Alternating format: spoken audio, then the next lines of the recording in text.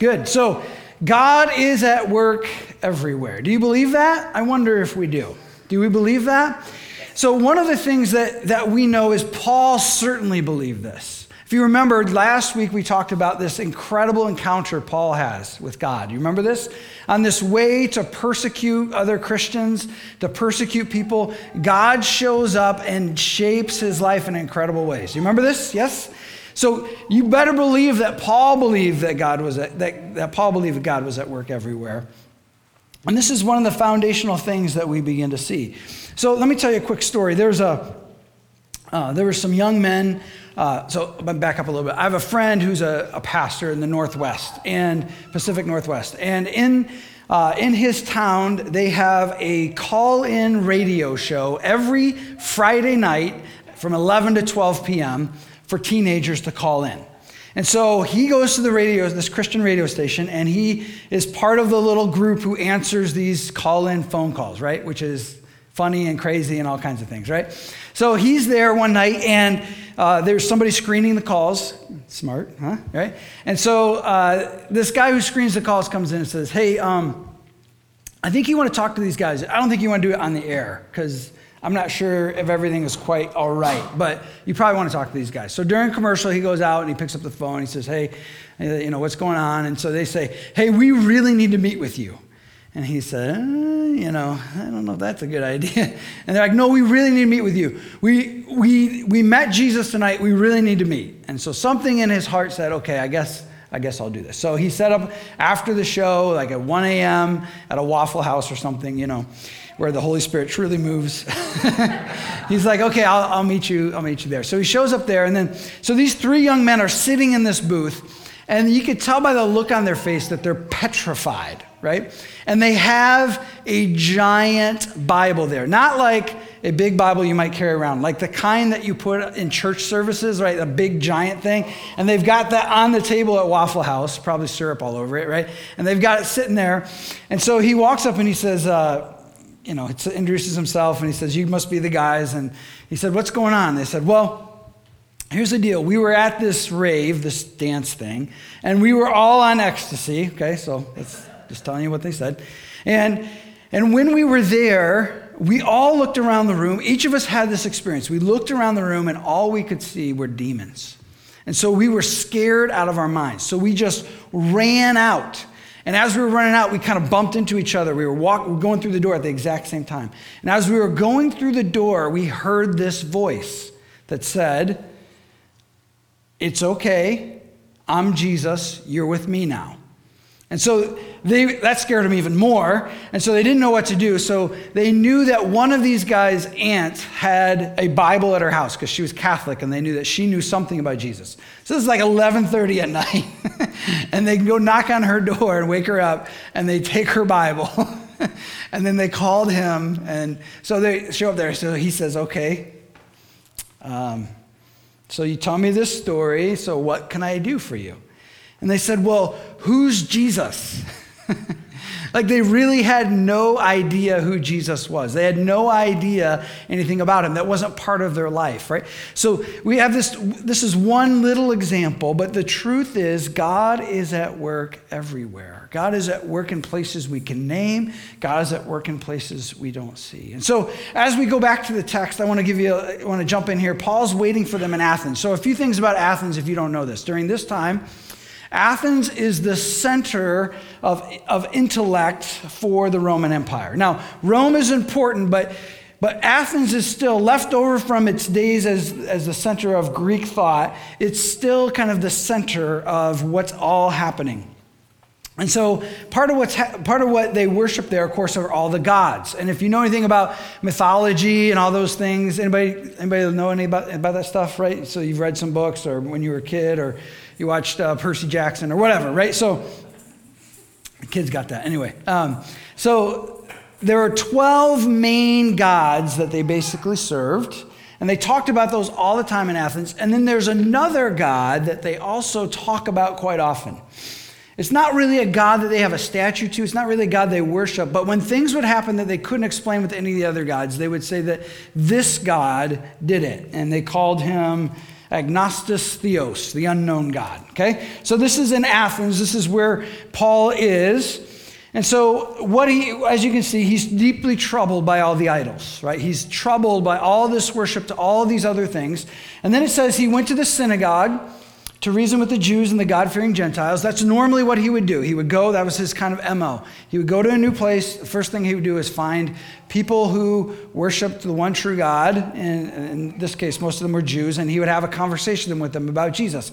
And then it says he spoke daily in the public square. Now, just want to point this out really quickly. Public square is where everybody went. The everyman went. Okay? So one of the lessons here, God eventually does put Paul in front of kings and all these other people. But one of the lessons I think here is just that part of us as those who might be following Jesus, part of the people we need to have conversations with, we need to not be so worried about changing the whole entire country tomorrow. But maybe what we need to worry about is just the people right in front of us. You with me on that? Like the people that God puts in your path. Maybe the people in this room, the people you'll talk to at the grocery store, the people that you work with. So Paul starts all of these conversations with everyday people. And so he begins this conversation. And so then he has this debate. And now I know you guys talk about and read about philosophy all the time, so you probably already know what Epicureans and Stoics believe. But just in case you don't remember, the Epicureans basically believe that they're just materialists, that basically that there was a rainstorm of atoms that came to earth, and just by chance, humanity began. Okay? And so because of that, because there's no real afterlife, there's nothing else, just what we have is what's right here, then they believe that whatever you want to do, you can do. So it doesn't matter. Just seek out your own desires. That's what's most important. Okay? Just, while you're here on earth, forget everybody else. It doesn't really matter. Just do what you want to do. Right? Whatever you want, do it. That was kind of their approach. And then the Stoics were kind of the opposite side of that. They believed that none of this mattered. And so they were really apathetic. Like their ultimate goal, the ultimate way you could be Stoic was that you wouldn't care about anything. You would have no passion in your life whatsoever. It's sort of like, meh. That would be their perfect motto. Meh. Right? So they just didn't care about anything. So Paul's debating with them, and they both believe that all there is this life. And so Paul's talking about the resurrection of the dead, and they're like, what the? Right? They don't understand it at all. And so they're really confused, and they think he might be talking about these other gods. So the story goes on.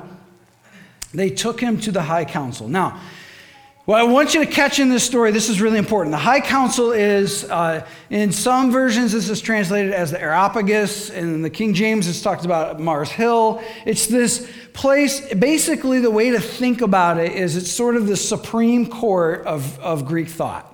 And it had been started 700 years before this, so a long time before this conversation happens.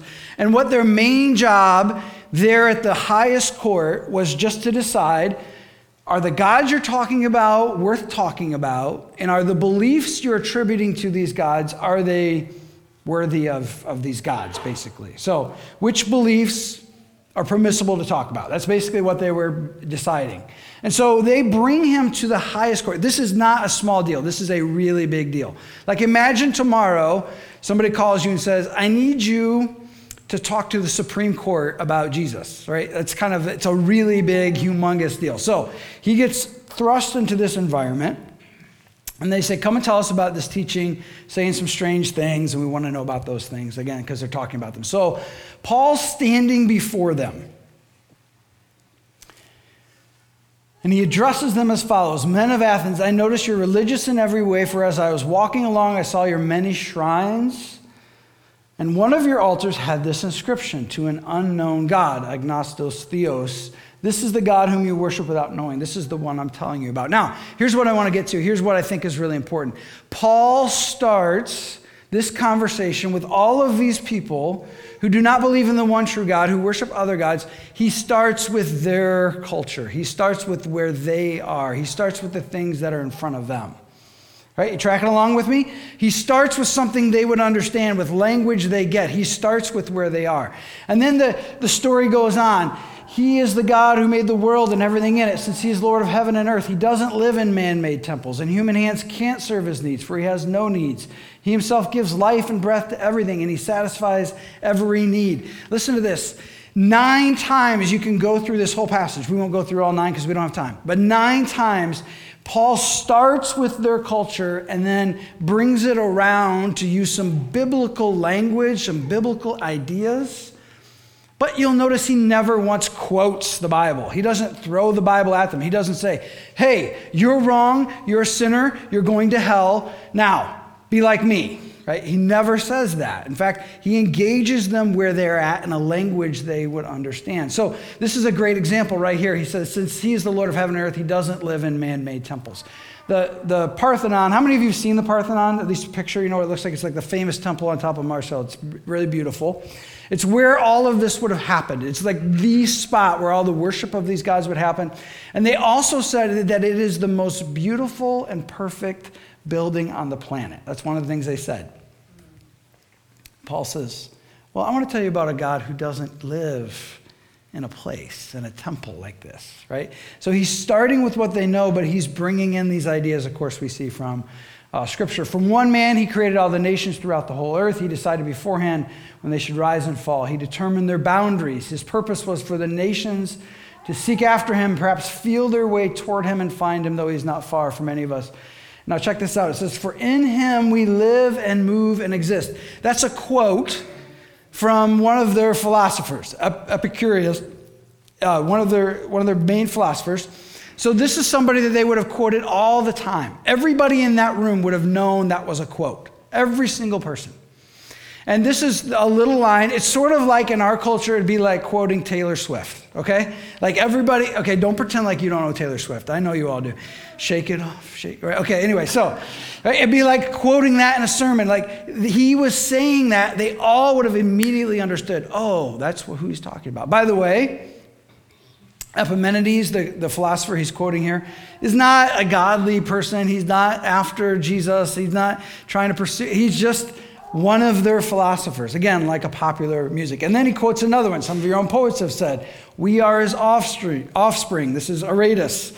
And so this is another philosopher. Again, he's starting with things that they would understand, finding truth in the midst of those things and pointing people to something bigger. This is part of the challenge for those of us who live today, yes? How many of you have cell phones? Raise your hand, okay? Okay, if you're not raising your hand, you're lying, okay? Okay, you have a cell phone. Did Jesus ever use a cell phone? No. So are you not like Jesus because you use a cell phone? How many of you wear shoes and not sandals every day? Okay, probably, most of us, right? Jesus probably wore sandals every day. We don't really know. There's no picture, but are we not like Jesus? Because, of course, that's the point is we're in the midst of this culture and this place and this time. And one of the questions we have to ask is, how do we live like Jesus in this place? And part of the ways that I'm trying to articulate today that I think the text tells us and begins to show us is that we have to start where people are. Now, I want you to hear his prayer, but I'm back up to verse 27. His purpose was for the nations to seek after God, perhaps feel their way toward him and find him, though he is not far from any of us.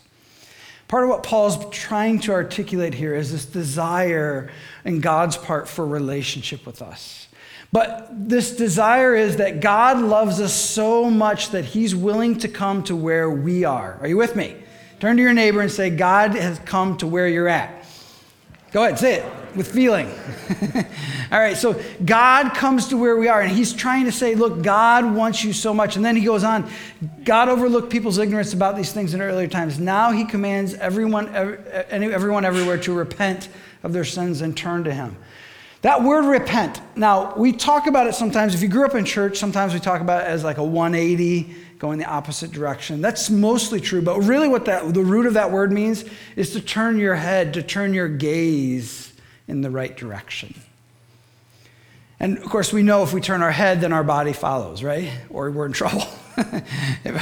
So God, what he's after is, look, you're after some things that are true and good, but maybe you don't always know where it is. And what God's desire is for this relationship so that we would turn our gaze to the right direction, to the whole of the truth that is there. And then he goes, Then he goes on, for he has set a day for judging the world with justice by the man he has appointed, and he proved to everyone this by raising him from the dead. God desires relationship so much with us that he was willing to enter into the lowest part of humanity, the biggest chasm we could imagine between us and God, death, and overcome it, right? This is part of what Paul is getting at in the midst of all this conversation. Okay, so what? Let me talk about some takeaways here that I think are important. Number one, engage ideas. Even if you think you do not agree. I was talking to somebody just this week, and they said these words to me. Brian, I don't watch or read anything that I don't agree with. Now, that's a problem, I think, for a lot of reasons. But here's the thing. I understand for some people there's a hesitancy to engage culture because they don't want to step in temptation. I appreciate that. But I also think it's really important, and I think the Gospels model for us time and time again that we actually know the culture and the place where we live in. So there are 4 Gospels, as we call them: Matthew, Mark, Luke, and John, the very first part of the New Testament. All of them talk about who? Jesus. Come on, this is just time for your Sunday school answer. All of them talk about who? Jesus. Yes, good job. Okay, they all talk about Jesus. Are they all the exact same? No, they're different. Why? Because they all have a different audience. So Matthew's written to Jews. Mark's probably aiming more towards the Romans, who are get-or-doner people, so it's the shortest book. Luke is written to Gentiles, and so those are just people. And so he talks about stories, he explains things a lot more than he did in Matthew. And then John is written probably to the Greeks. He actually uses, in the beginning was the logos, the word, and he uses a Greek word there, right? So those Gospels model for us, and lots of other places, this need for us to actually know the culture we're in so that we can engage it. The second thing is to look for truth. Look for truth. And name it. Name it where you see it. Name it where it is. So one of the things that I want to encourage you to do as you begin to engage this world that we live in is look for places where you can see good things in people's lives. A good friend of my family's, he has an organization in Kansas City called Youth Front, and it's been around for a long time. And they've lived in this neighborhood for so long. When they first built there, it was a cool neighborhood, and then it was a really bad and terrible neighborhood. And now things have kind of come back with gentrification. Now it's a cool neighborhood again. That's how long they've been there, right? And so they're there, and in the midst of this, they've been thinking about building a new building and doing some new things. And this company comes to them and says, we want to buy your building, and we want to take it over because we want to make it into this beautiful thing, this gentrified, and this really, okay. And so they say, well, I tell you what, let's have a conversation about this. Instead of just you buying it and us moving somewhere else, what if we figure out a way to partner with this space?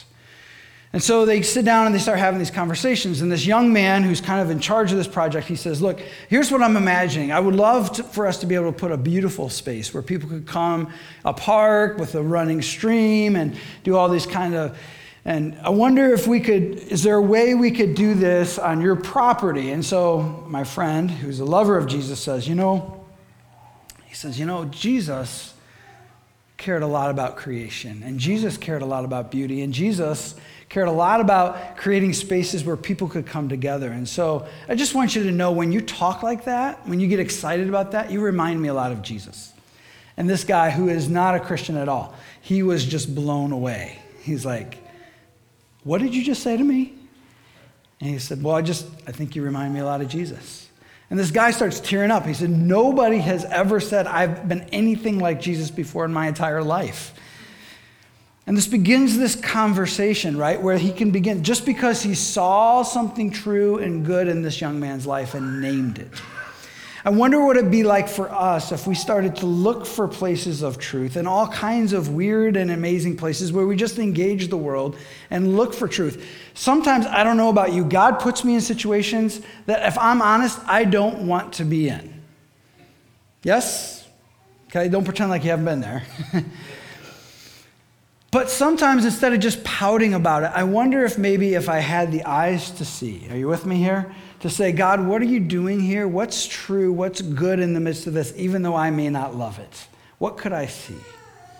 if God might begin to reveal some things to us about places where he's already at work. Guardians of the Galaxy. How many of you seen this movie? Okay, lots of you have. Okay, this is a great example, just a little example. It's a story about everyone's desire to fit in and belong. Do you know that? Like, have you seen the movie? That's what the movie is all about. Does the Bible talk to anything about fitting in and belonging? Say yes. Turn to your neighbor and say yes. Okay, absolutely it does, right? So this could be a great example of a conversation you could have with people. All right, so there's a great quote from a book. I can't remember the author's name or I'd tell you, but it's a great line. We need to be like detectives looking for the fingerprints of God on all of life. Right? Isn't that great? So this idea that we're always looking for where God is at work, for his touch, for his movements in people's lives, and just naming that as true and good. Number 3, address culture. And language they understand using biblical ideas. There's a missionary I know who went to the Middle East, and he was in a very Muslim country trying to tell people about Jesus. He'd been there about 6 months, almost no traction whatsoever, lots of difficulties. We've probably heard those stories before, having all these problems. And so he had written back to his mission agency and said, we need more people on the ground here because so much of what we have to do is relationship work, and there's only my wife and I. We really need some more people. And so they sent him someone. He was very excited.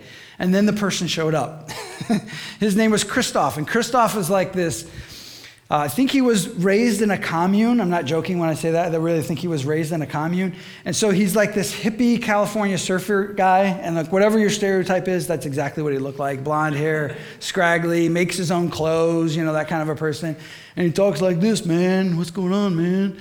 And so he shows up, and they're like, oh, good, you're here. Wow. Okay.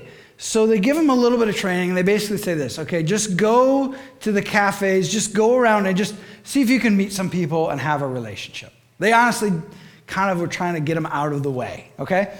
So they just said, go have some, and by the way, don't talk about Jesus, because you'll probably get killed and get us killed. So don't say anything about Jesus. So Christoph goes out.